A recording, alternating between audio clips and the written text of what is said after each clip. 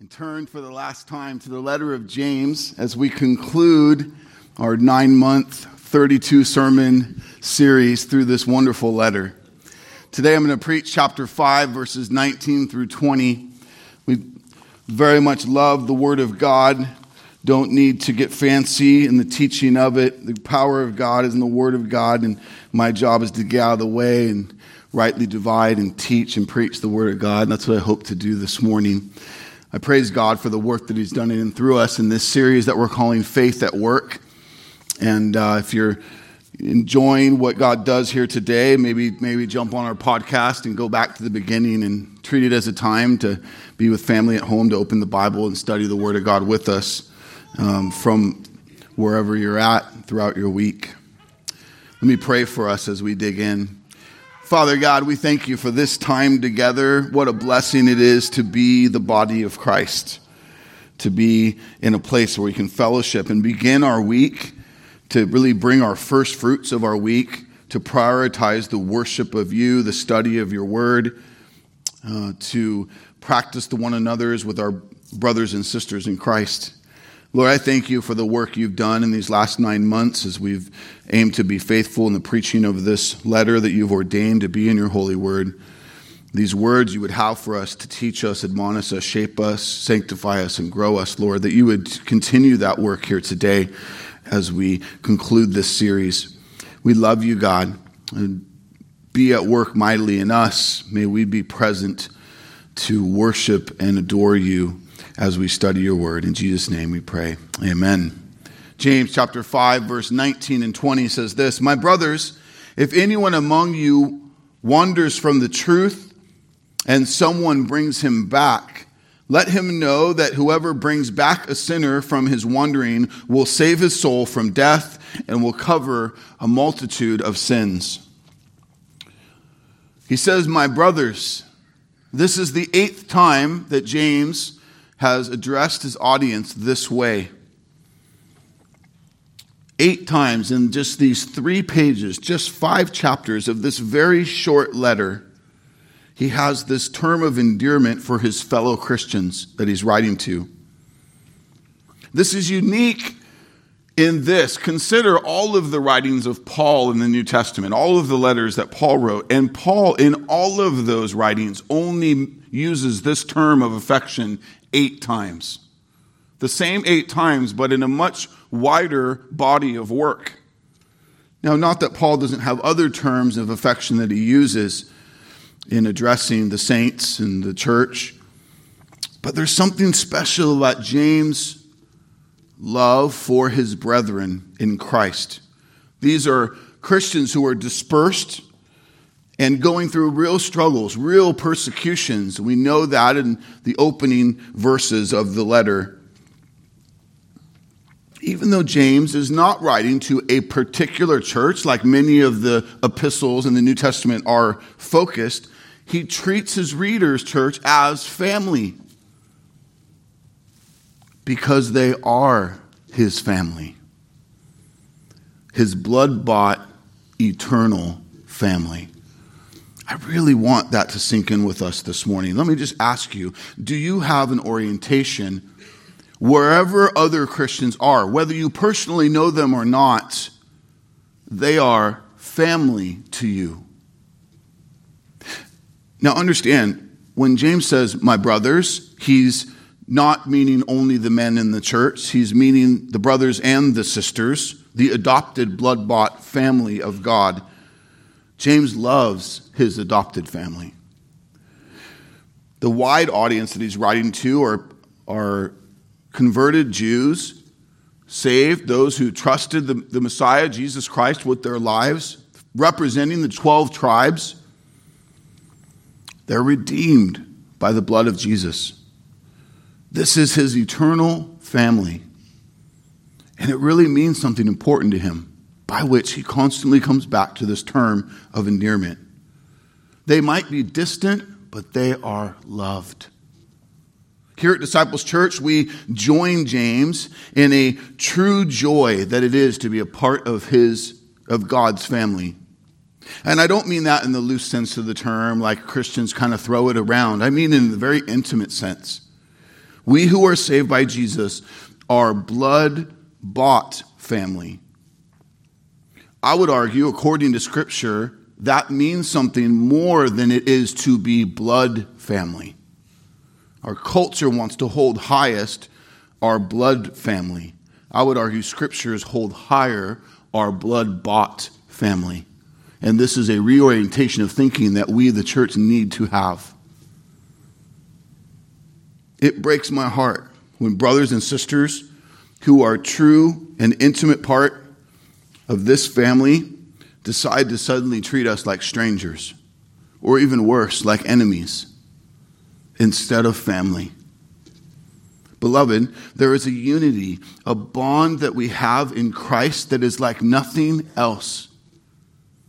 And no sinful pride, no man-made agenda, no hurt, no circumstance should ever divide it.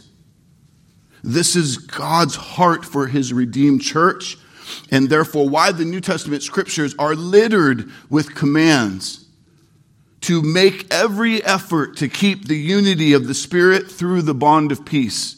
That doesn't mean you try once, you have a half-hearted effort, and then you give up. It means you make every effort to keep the unity of the Spirit through the bond of peace. Ephesians 4:3. I appeal to you, brothers, by the name of our Lord Jesus Christ, that all of you agree, and there be no divisions among you, but that you are united in the same mind and same judgment. 1 Corinthians 1:10. Put on then as God's chosen ones, holy and beloved, compassionate hearts, kindness, humility, meekness, and patience, bearing with one another, and if one has a complaint against another, forgiving each other, as the Lord has forgiven you. So you must also forgive. And above all else, put on love, which binds everything together in perfect harmony. And let the peace of Christ rule in your hearts, to which you indeed were called in one body. Colossians 3:12-15. Finally, all of you have unity of mind, sympathy, brotherly love, and a tender heart, and a humble mind. 1 Peter 3:8. And I could go on and on and on. Do you see God's plea in his word for us to fight for each other, for family? Church, the enemy wants nothing more than for your flesh to stir up things like distrust for each other, unresolved hurt, envy and jealousy, pride and self-mindedness. These are things the flesh majors in, and they will create real and painful division, or at best, they will keep you from being really united to the body of Christ the way God wants us to be. Make it personal for you today. What must you do to put away the things that keep you distant and to put on things that bind us together? Hear me clearly. There is no reason, if we remain faithful to our Lord and his word, hear that clarity. If we remain faithful to our Lord and his word, there is no reason we can't run this race together until we die. Amen? You are my eternal family in Christ.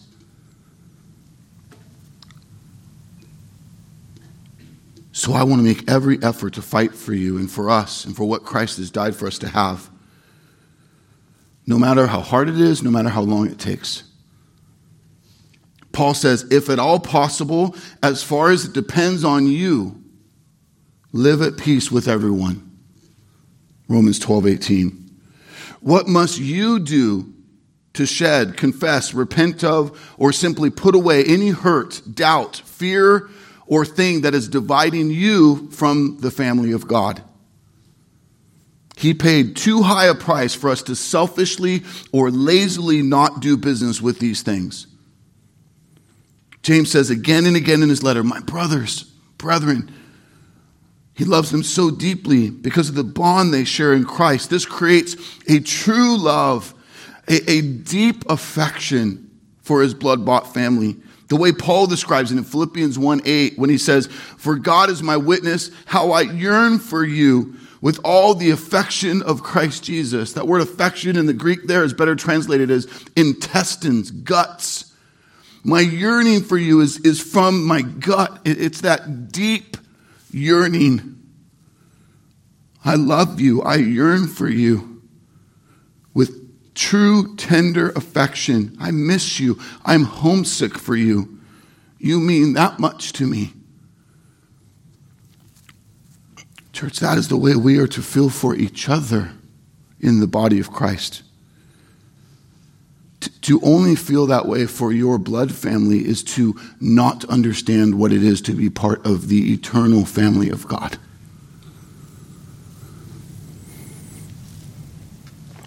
I don't know what kind of church you might be looking to be part of or might have settled for in the past. But these things I've just described, this unity, this bond, this love, this endurance, this commitment, we are to have together in Christ. Nothing less. Nothing generic.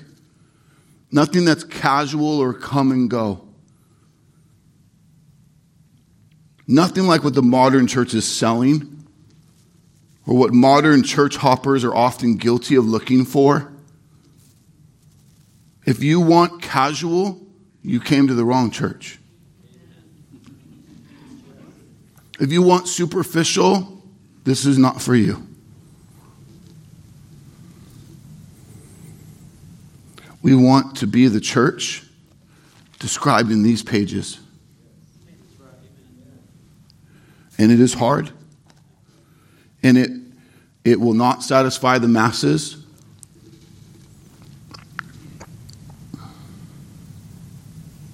It's been a journey.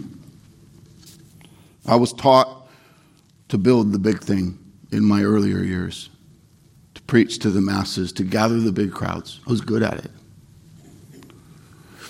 And in God's conviction, in our time, and our leadership's growth in the Word, the reformation of this church over the last 10 years, we had to get a lot smaller to get healthy.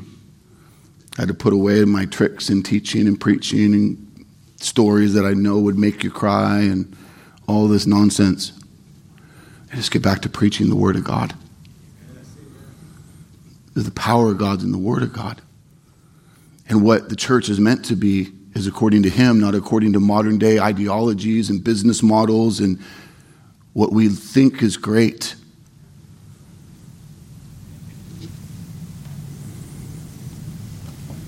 I want to be the church that's described in these pages, the church that Jesus spilled out His perfect blood for.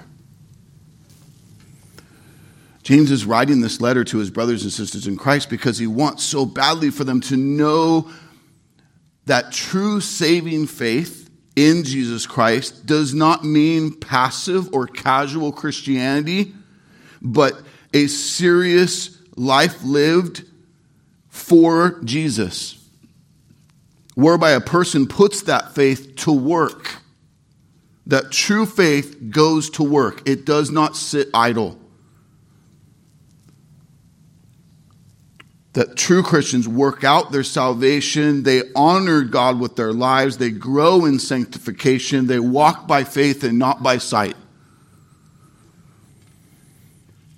James loves his brothers and sisters. He wants them to thrive in their faith. And so he doesn't conclude this letter like many other epistles are concluded with general greetings or benedictions, but instead with a summons to action. And that would make sense. He gives this instruction because not everyone who is of true faith is going to always work out that faith, but they're going to wander, and they're going to need brothers and sisters in Christ to bring them back from their sinful practices or beliefs. He's going to call the faithful to go out and to put their faith to work by bringing back those whose faith is not at work in the current moment that they're in. Those who are dangerously close to proving that they never had saving faith at all because they're wandering from truth and embracing sin. That's why in verse 20, the consequence that James says these who do this are saving them from is death, forgiveness, non-forgiveness of sins. That's what's on the line, because those who don't have true saving faith prove to still be under condemnation. We'll get back to that in verse 20. I said it in the opening sermon of this series 9 months ago that there are more imperative verbs in James' letter, this letter, than in any other New Testament book. More specific commands, back to back to back to back. That's why it's packed. That's why it's so good. So practical. And why it's only fitting that James then would give one last instruction for believers to put to work before he puts his pen down. Right? I got one last thing to say. Here's one more. God wants them, those hearers that he wrote to, and us, the church ongoing, in the preservation of his holy word, to live out this final command. So, church, as I preach, as you study with me this text, let us lean in so that we would be doers and not hearers only. Amen? My brothers, if anyone among you wanders from the truth, number one, you can wander from the truth by believing something false or by not believing something true, by denying sound doctrine. Or you can wander from the truth by living in a way that's contrary to the truth of our Lord Jesus and his gospel. This is what Paul meant in Galatians 2:14. When I saw that their conduct was not in step with the truth of the gospel, they were not in step with the gospel. The New Testament scriptures are filled with examples of people who played the part, who said they loved God, who did many things in the name of the Lord Jesus, but proved in the end to have not been truly saved. Jesus himself gives some of the most sobering words about this in Matthew 7:22 through 23, saying that there will be many, not few, but many who claim to believe in him as Lord, who did many things in his name, but in the end who never truly knew him. Mark 4:44 through 20. Mark 4:4 through 20. Jesus tells a parable about different soils, hardened, rocky, thorny, and readied soil. A passage that's largely mispreached, misapplied, misunderstood out of its context. He tells this parable to illustrate that there will be many, by his sovereign decree, who do not ever have ears to hear or eyes to see. They will not have true saving faith. It will look like they do. There will be, for a time, evidences that kind of look like they do, but in the end, they will not have enduring faith. Isaiah 29:13 speaks of those who draw near to God with their words, but their hearts are far from him. In John's gospel, we read numerous accounts of people who claim faith in Jesus, but they didn't remain. They didn't continue. They proved to have false faith or dead faith, as James would call it earlier in this letter. John 6, verse 66, after this, many of his disciples turned back and no longer walked with him. So in other words, there are many who claim to believe in Jesus, followed him for a season as even named disciples, but eventually turned their back on him and walked away from their so-called faith.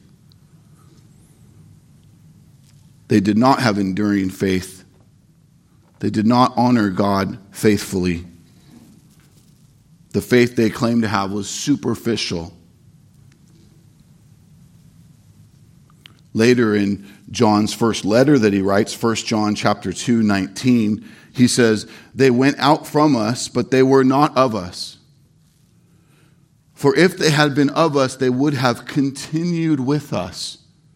But they went out, it might become plain that they are all not of us." These are family. These are people who ate and served and grew up with. Yet their lack of endurance, their lack of perseverance showed that whatever faith they claimed to have was superficial. It was not true saving faith. We need not be surprised at all this or when this happens among people we know, because the scriptures talk about it all the time. In 1 Timothy 4:1, Paul warns us that some will depart from the faith.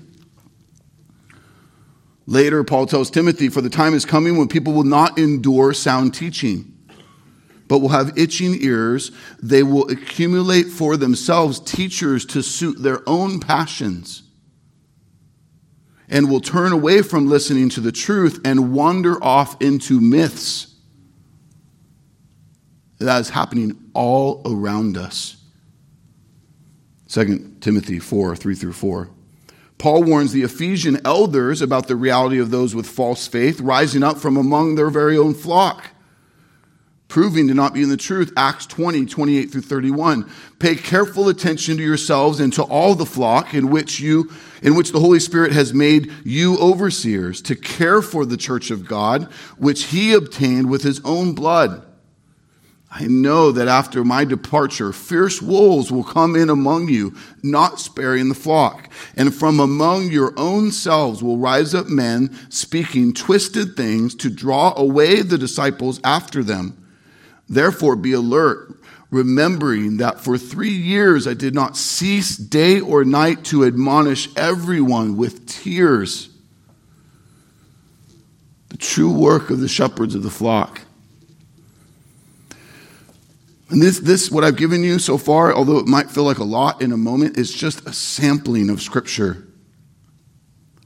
Warning, proclaiming the reality that everyone who claims the name of Jesus is not necessarily devoted to or belonging to Jesus. And one of the great litmus tests of true faith, of enduring faith, of true saving faith, is repentance from sin. While we all, hear me right now, we all will have moments where we sin, where we backslide, where we lapse. If we truly are of God, if we're saved in true faith, we will not practice sin unrepentantly. We will not have a wholesale wandering from the truth into sin. We will not have a lack of desire to fight sin or confess or repent from sin. True love for Jesus means you will never give up your fight against pride and sin. That's what your true faith means. You will slip, you will struggle, sometimes in great ways, but you will repent. You will return. And when you don't, you likely prove to never have been truly saved, never truly have been among us. That's what the scriptures teach.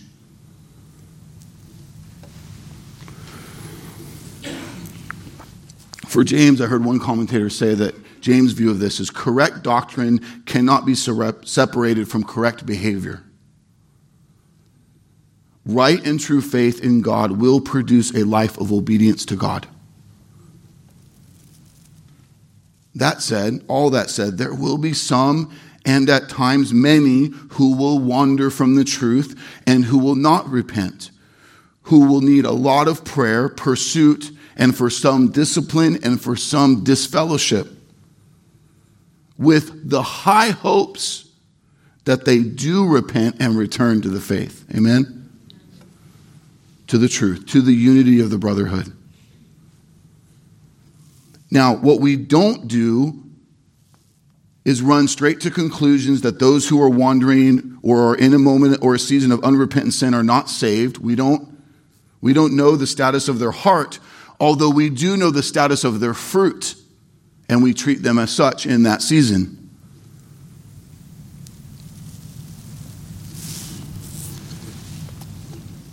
We need to still consider them a brother or sister in Christ as we pray and fight for them, especially in early stages of their wandering.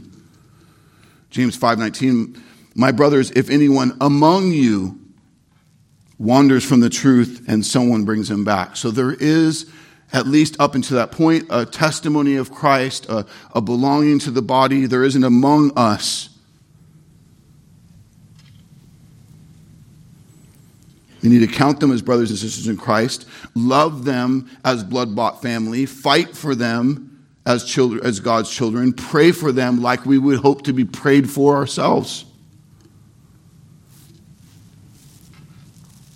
They are our family, or at least by the evidence of their testimony and their love to this point have shown to be. Hear me clearly. They will only prove to not be brothers and sisters in Christ if there is no bringing them back.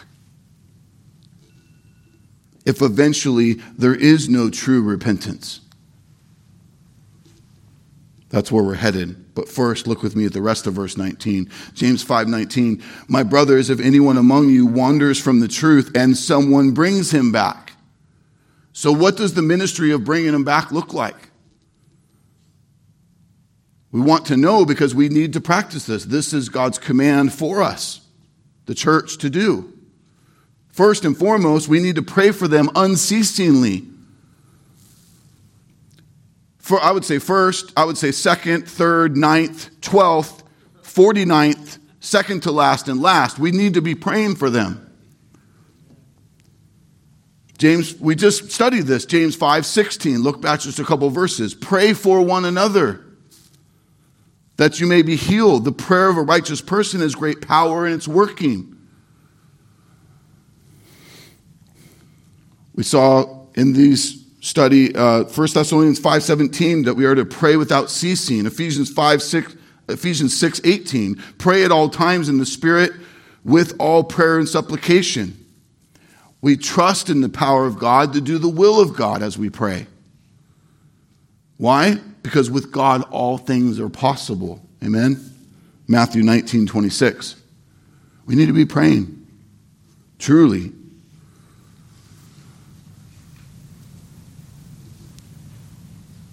Number 2, we need to admonish them with truth and love.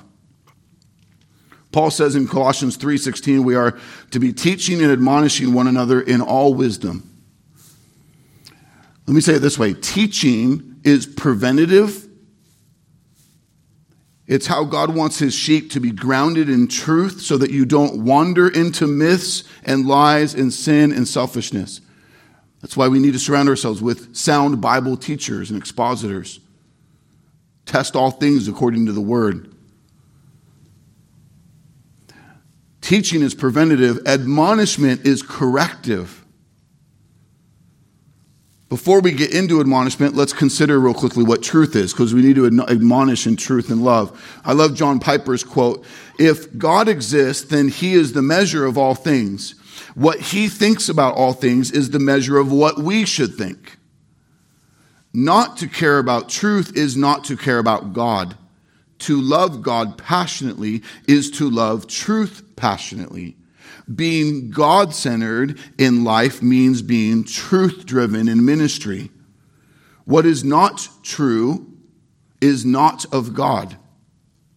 What is false is anti-God. Indifference to the truth is indifference to the mind of God. What Piper's elevating here needs to be essential in our hearts as the church because of what the scriptures reveal to us about God, that the eternal triune God is truth. Let me show you just quickly 3 passages that point this out. Speaking of God the Father, Romans 3:3-4, what then? If some do not believe, their unbelief will not nullify the faithfulness of God, will it? May it never be. Rather, let God be found true,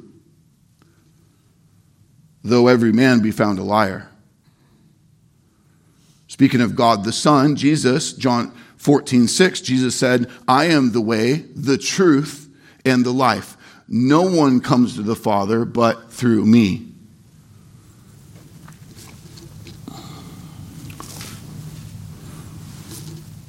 John 15:26 and 16:13, speaking of God the Spirit, when the Helper comes, whom I will send you from the Father, that is the Spirit of truth, who proceeds from the Father, he will bear witness of me. Verse 16:13. But when he, the Spirit of truth, comes, he will guide you into all the truth. Because God is truth, the church is called to teach and admonish others in truth, in the truth of God. Not according to our opinions, our ideas, but the truth of God. This is the foundation for what we're called to do. Colossians 1:28. He is the one we proclaim. admonishing and teaching everyone with all wisdom so that we may present everyone fully mature in Christ. Admonishment, church, is highlighting the truth for someone so that they can see their error and then hopefully repent and turn back to truth, turn back to God. The practice of teaching truth and admonishing one another is the practice of the Christian life. If you don't believe me, jump on board and take a quick little ride with me through just a couple of Paul's letters to Timothy and Titus. I'm not going to show you all this. I'm just going to speak it. So you just need to listen and take this quick tour with me. 1 Timothy in chapter 2 says, the household of God, which is the church of the living God, a pillar and buttress of truth. Until I come, devote yourselves to the public reading of Scripture, to exhortation, to teaching. Keep close watch on yourself and on the teaching, on your doctrine. Persist in this, for by doing so you will save both yourself and your hearers. 2 Timothy 3, all Scripture is breathed out by God and profitable for teaching, for reproof, for correction, and for training in righteousness, that the man of God may be found complete, equipped for every good work. 2 Timothy 4, preach the word, be ready in season and out of season, reprove, rebuke, and exhort with complete patience in teaching. Rebuking, admonishing, teaching, again and again and again. Titus 1, give instruction in sound doctrine and also rebuke those who contradict it. Rebuke them sharply that they may be sound in faith. Titus 2, declare these things, exhort and rebuke with all authority. And on and on and on. What's amazing, though, is how much God gives us this instruction that we need to be practicing rebuke, admonishment, and reproof. And yet, sadly, these practices have been moved to the back burner in the average church, if not removed all the way. Why? Because it stirs things up. Because it affects attendance. Because we're guilty of listening to the culture more than we're listening to the word. Because the culture says, oh, you don't involve yourselves in other people's business. And we listen. And then we take that ideology and we insert it into the church. The modern church's love affair with trying to be attractional means that these kinds of biblical commands are no-nos. You don't teach on them, and you don't do them, or as minimal as possible.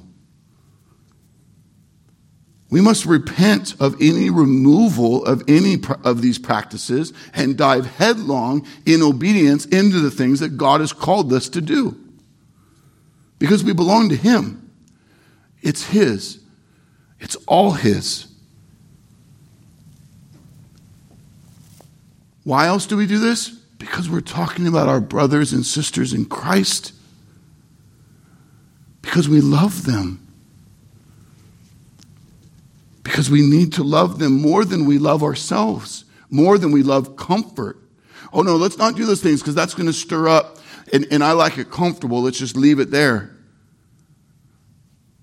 Do you realize that when you don't lovingly rebuke someone who's in sin, admonish them, you are in sin? Because what you're looking to protect is the friendship you don't want to change. You are selfishly driven in that moment. Instead, you need to be willing to lose it all in the name of truth, in the name of real love. Admonishment is to warn or reprimand firmly. Look with me at Galatians 6, verse 1. Brothers, there's Paul using that term.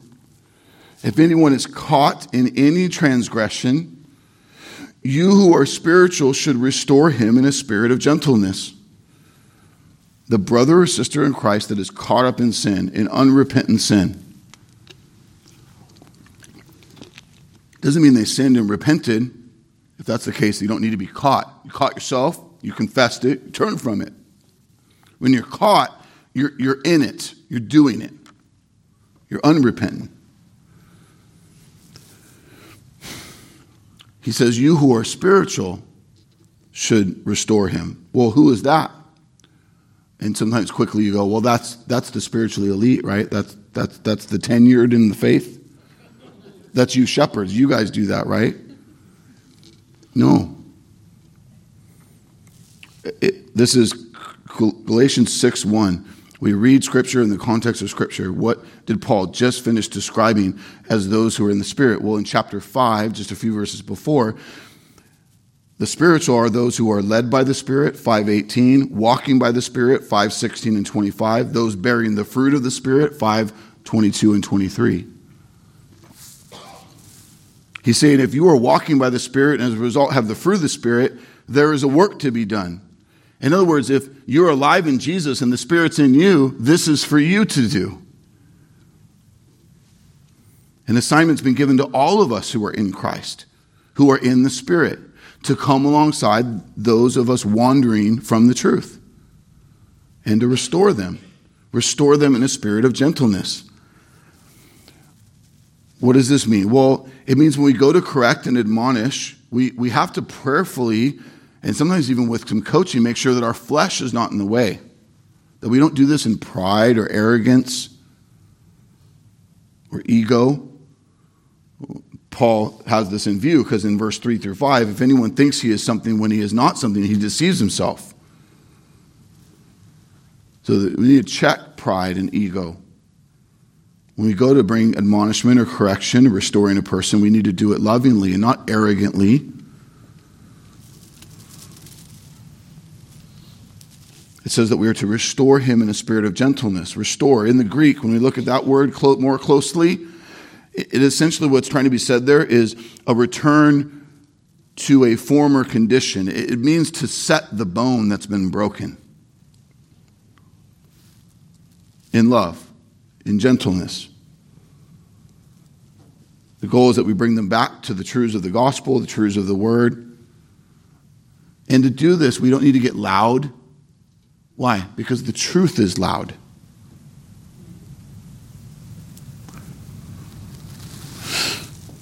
Turn back a few chapters, Galatians 2. We see an example of this between two very respected brothers in the early church. Guys maybe you've heard of, Paul and Peter. Peter, named Cephas, came to Antioch, Galatians 2, 11 through 14.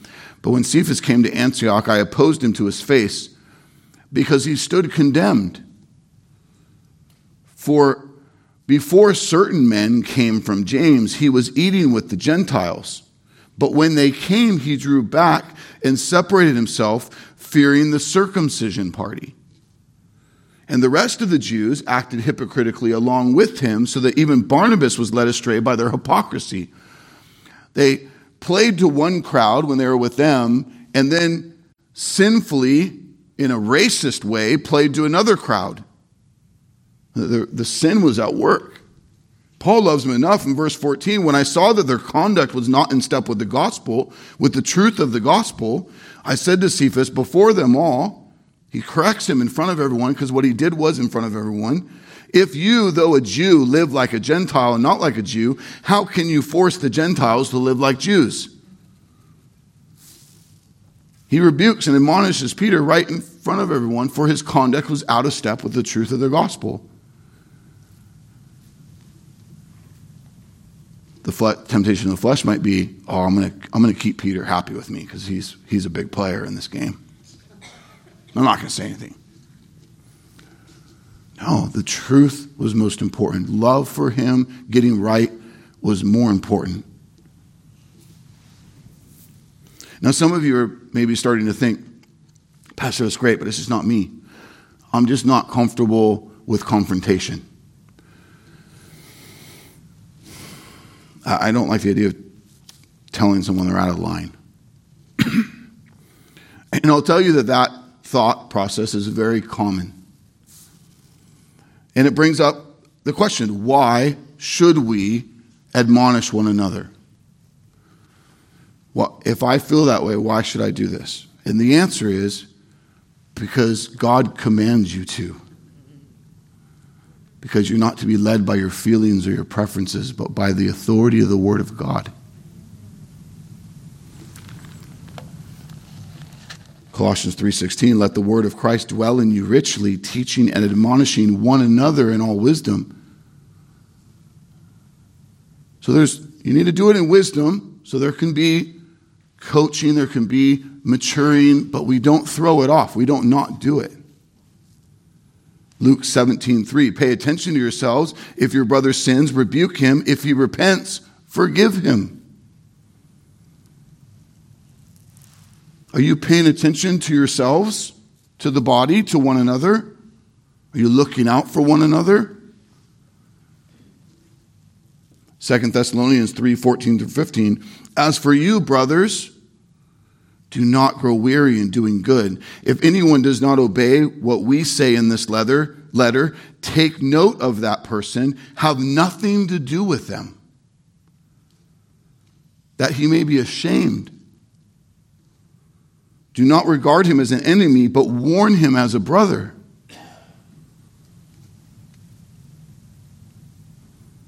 Whether it's a formal process of admonishment, rebuke, discipline, or an everyday process, it's not an optional thing for us as Christians to do. We must fight for each other in truth and love. Two examples of this. Formal admonishment, rebuke, reproof. Jesus teaches us in Matthew 18:15-17. If your brother sins against you, go and tell him his fault, between you and him alone. If he listens to you, you've gained a brother. Man, you're right. I see my sin in that. Thank you for loving me well. I confess that it's sin. I'm not doing that anymore. Wonderful. I love you, brother. Let's pray. Let's seek the Lord together. This is wonderful.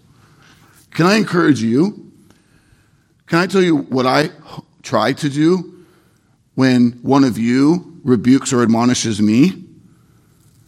To put away any thinking of like, I'm the pastor, they're the sheep, they're telling me, like all that nonsense that we like to think of in our flesh. That thing that we quickly start to do, like, but I don't mess up. Well, you're telling me I messed up? Wait, and all these like things that but that wasn't, and we want to make excuses. You know, the best thing we can do is just and just lean in and go, my brother or sister's trying to love me right now.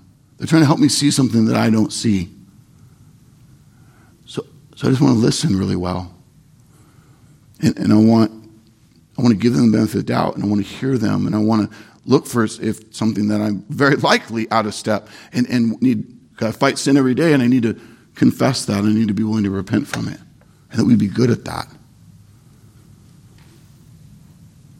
If they don't listen, he goes on, take one or two others along with you, that every charge may be established by the evidence of 2 or 3 witnesses. So there's a wondering now, there's a rightness, and so there needs to be a little more evidence. So there's a appearing like it's going to start going this way. If they confess and repent, great, wonderful, praise God. Sometimes it takes another brother to help the clarity happen. If he refuses to listen to them, tell it to the church. If they refuse to listen to even the church, let him be to you a Gentile and a tax collector. And we do that because it's loving for them, to take away the blessing of the body while they're in unrepentant sin. It's not, any of you who have parented before, you know this. If one parent brings discipline for sin in the child and the other parent says, forget the discipline here, I'm going to give it to you, everything you want anyway, is the child matured, disciplined, helped? No, they're completely undercut. So you must go in that together. The discipline must be carried out in unity. That's formal admonishment, rebuke, reproof that we see modeled in that place. And in other places, daily admonishment, reproof, and rebuke. This is something we should do daily. Listen to Hebrews 3:12-13. Take care, brothers, lest there be in any of you an evil, unbelieving heart, leading you to fall away from the living God. But exhort one another every day, as long as it's called today. Is today called today? So we should be exhorting each other. That none of you may be hardened by the deceitfulness of sin. For those of you still struggling, like, I just don't know. I don't know if this is me. I don't know if I can do this. You can do it. Christ in you can do it. God's commanded you to do it. But let me just help you, show you, you are already doing it. Unless you're totally a terrible parent, you're doing this at home with your children. If one of my kids gets too rough with one of their siblings, especially one of my older kids with one of the younger ones, and crosses a line, I don't video it and put it on Facebook and laugh. I don't stay busy with what I'm doing and say, oh, they'll get it eventually. No, I correct that child. I discipline that child. I don't wait. I don't ignore it. I need to love them enough to get off the couch, to get down on a knee, to look them in the eye, and to engage, and to bring correction, and to love them. If one of my children shows a pattern of sin and no sign of repentance, I bring forth a more formal sit down with that child. If that doesn't go well, Jennifer and I begin a more formal process of discipline and correction. If that's still not going well, we invite other brothers and sisters around us to say, help us learn how to do this. Why? Because we love our child to not remain in sin that's hurting them. What we don't do is avoid needed discipline, because that would not be loving to them. Now, many of you might be sitting here thinking, but doing that with my kids and my family, okay, Pastor, that's different. You're saying I got to do that with these people, my brothers and sisters in Christ, in my church, in the body of Christ? And if that's you, if you're thinking that right now, I just want to say, are you hearing yourself? Your brothers and sisters in Christ in the church are your family. Again, biblically, there can be a strong argument to say they are more your family than your blood family. Your blood family that Jesus himself says serves a temporal purpose in your life, that he's so bold to say that his coming actually will bring division between you and your unbelieving blood family for the sake of the gospel in some instances. That's how highly elevated the blood-bought family is, and not elevated the blood family is, like our culture wants to make it an idol of all idols. And we get caught up in that.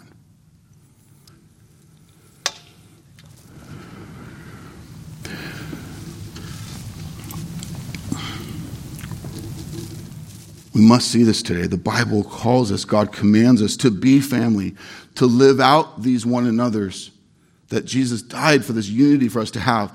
It is your business, it is your place to do this. And if he says who? Says God.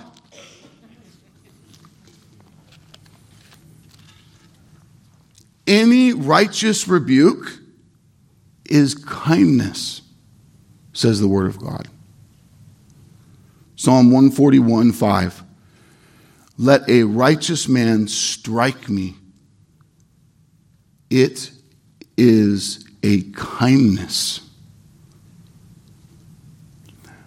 Let him rebuke me. It is oil for my head. Let my head not refuse it.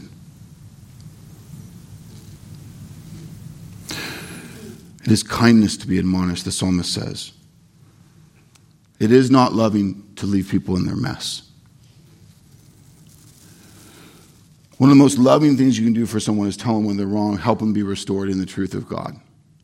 James 5:19, my brothers, if anyone among you wanders from the truth and someone brings him back, see there, someone brings him back. Realize with me, it is God's will to often use us, his people, to bring back erred brothers and sisters in Christ. Does this mean he's dependent on us to do that? No.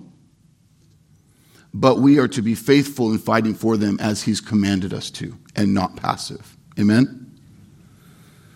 Now, if the wandering person does eventually repent and return from their wandering in sin, their practice of sin, they prove to be of us.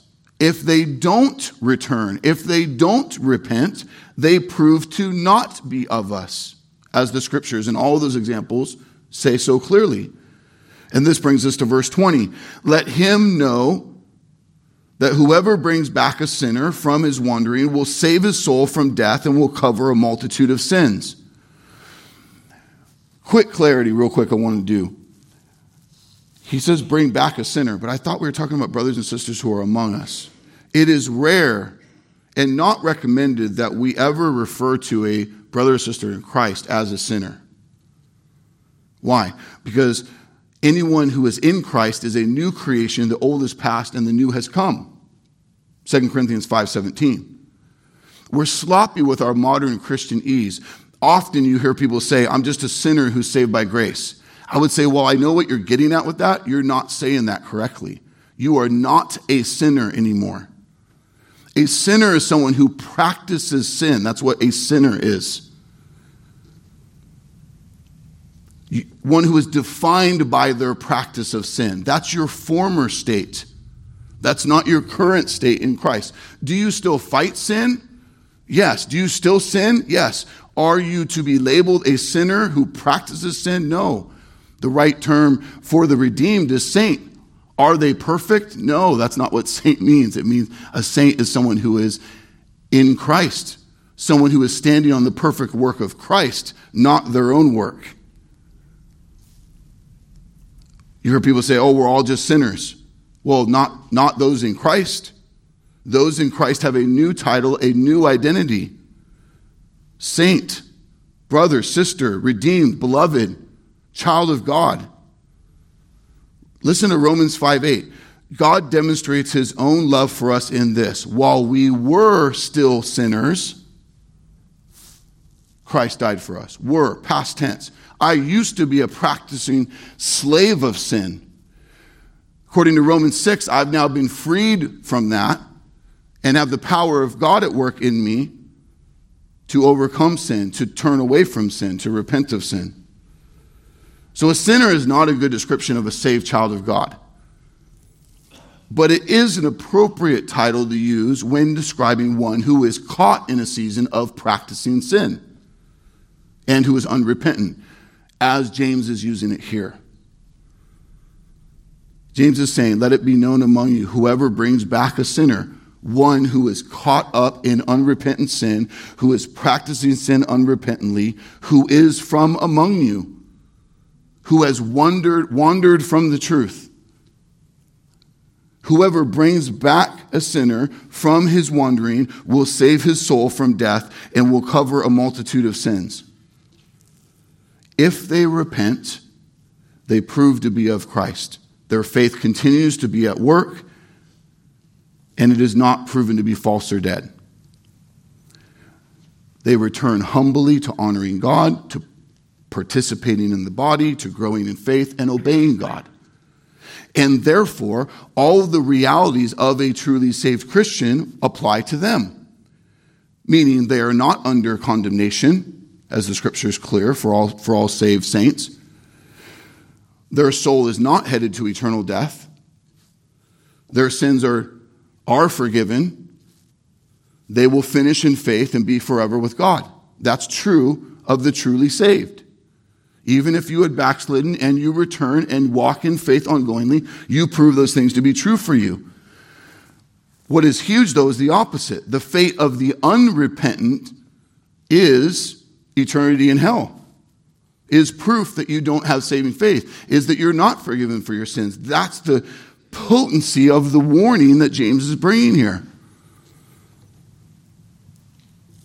The one who returns proves to be of us and not apart from Christ. They prove to be forgiven of sin and saved from eternal death. Church, this is good news.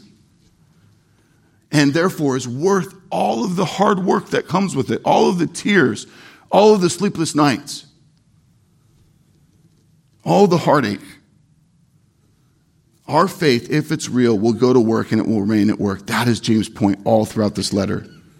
We will finish in faith. We will win the prize. We will belong to God. We will be kept by him until the end.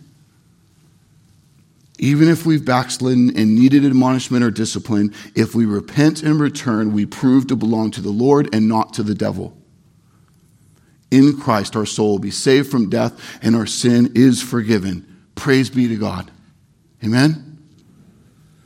What an amazing sermon series this has been.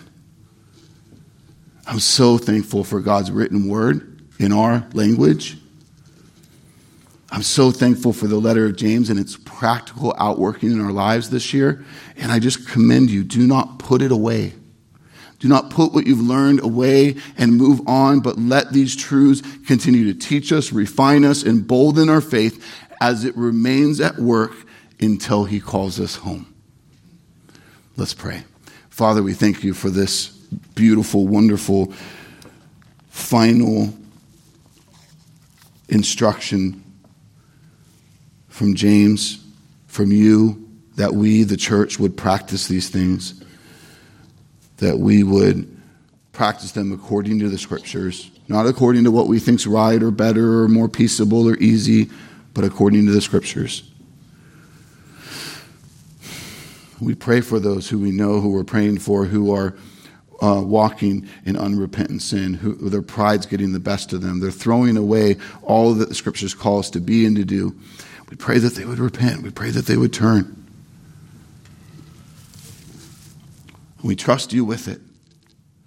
I pray that we would not give in to fear of man or comfort or the things that keep us from practicing these things, but that we'd practice them boldly, faithfully, in unity, and according to truth.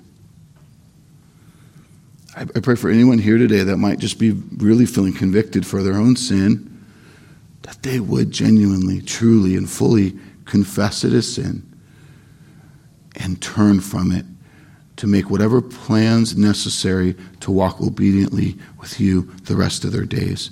That what is most important is God and their testimony of the gospel. Whatever it takes, your glory, Lord. And as we sing about the beauty of this gospel right now, as we sing about the wondrous cross, Lord, it's not wood that we worship. It's the work of the holy God in our place that we sing praise. Your amazing grace is worthy of our praise. Hear us now. In Jesus' name we pray. Amen.